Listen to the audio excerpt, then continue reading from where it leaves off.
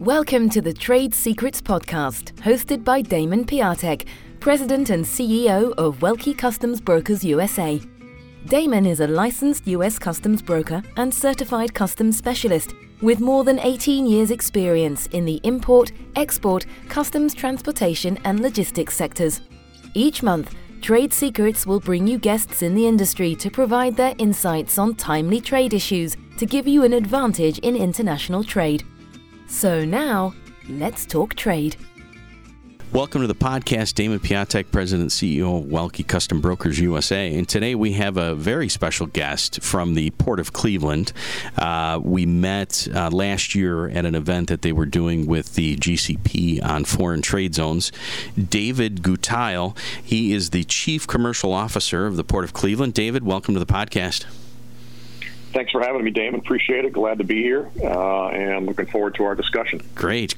So for our listeners, just kind of give a background of the port. I know the port is very active, and it really kind of came from not being active at all, and it's just a great story. So I wanted to get that on the podcast for our listeners, and also we'll talk a little bit more. But if you can give us that background, that'd be great. Okay, great.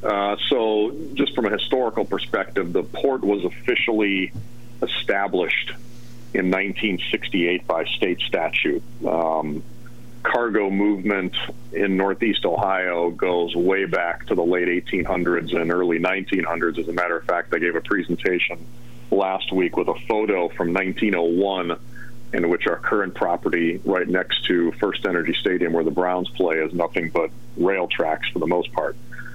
So we've come a long way since then.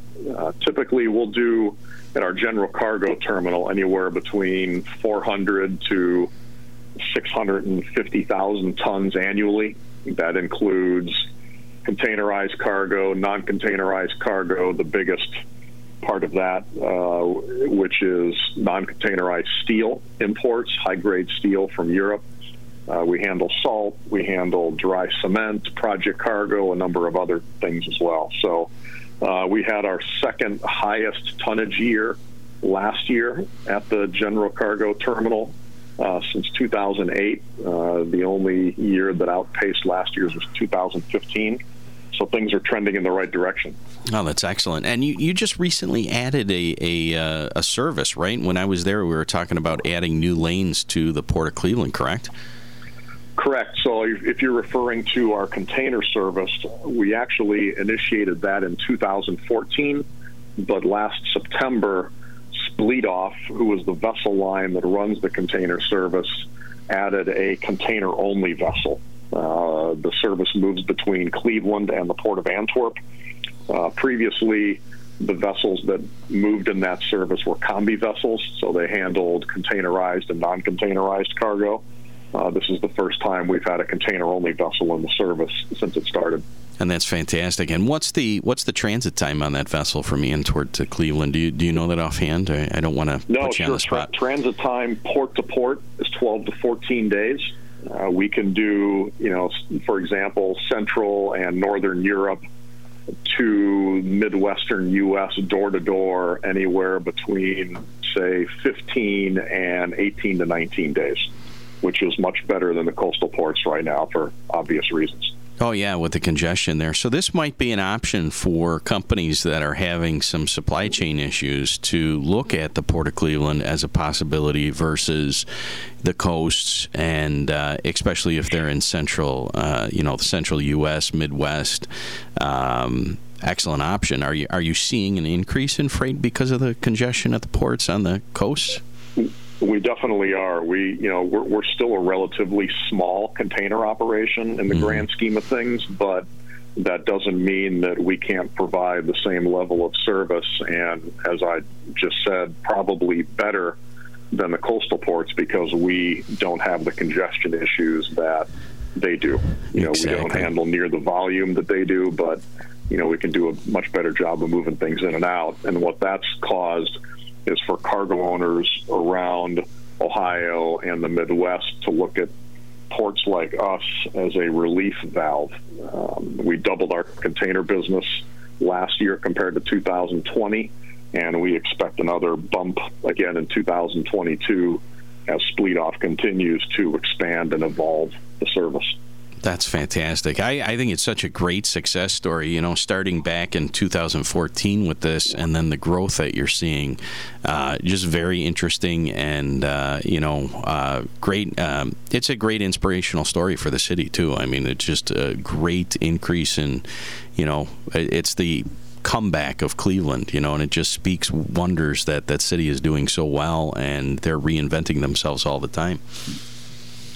Yes, we have gone through somewhat of a reinvention, not only from a cargo standpoint, but also from a building and community standpoint, I guess you would say. One of the other things that the port does is provides development financing options to the local construction and development community. We're what's called a conduit lender, in that we provide conduit lending, not using our own money, money coming from, that moves between developers of projects and the bond market to enable large-scale construction projects to occur.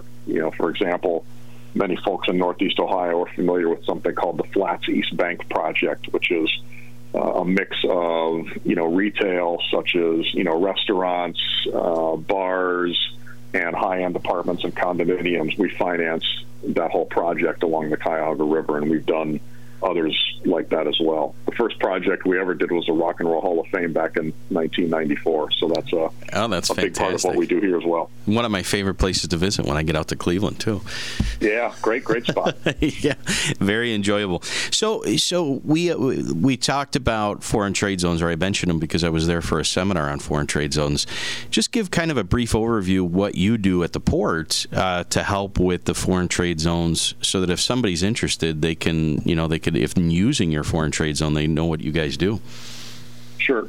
So we are the grantee of Foreign Trade Zone 40, which includes any space within kind of a tri-county area along the lakeshore. That would be Lake, which is the county just east of Cleveland, Cuyahoga County, which is where Cleveland is located, and Lorain County, which is the county just west of Cleveland and Cuyahoga County.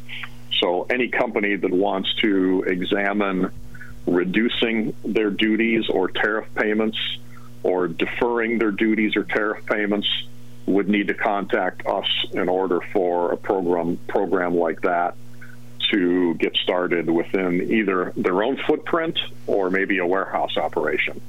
As a matter of fact, early last year, we just reactivated foreign trade zone space on the port itself, and that led to a large amount of warehousing and storage opportunities for us and our customers that didn't exist before. So just to add on to that a little bit, you have an actual active foreign trade zone at the port where companies could store their product in your foreign trade zone and take benefit from that duty deferment or elimination if they're doing import and export. That's exactly right. So, what happens there is if we have an importer, and we do actually, one of our large import customers is actually storing some cargo in our foreign trade zone down at the port, and they're basically deferring their duty payments until that cargo leaves the space on the port and goes out for delivery into the commerce of the United States. We have a couple other customers whose cargo did not come through the Port of Cleveland, so it didn't discharge physically at the Port of Cleveland off a vessel. It came through a coastal port, but that cargo moved in bond from one of the East Coast ports to our facility, and then it's stored here, and then again, they take advantage of the duty deferral program until it leaves the zone.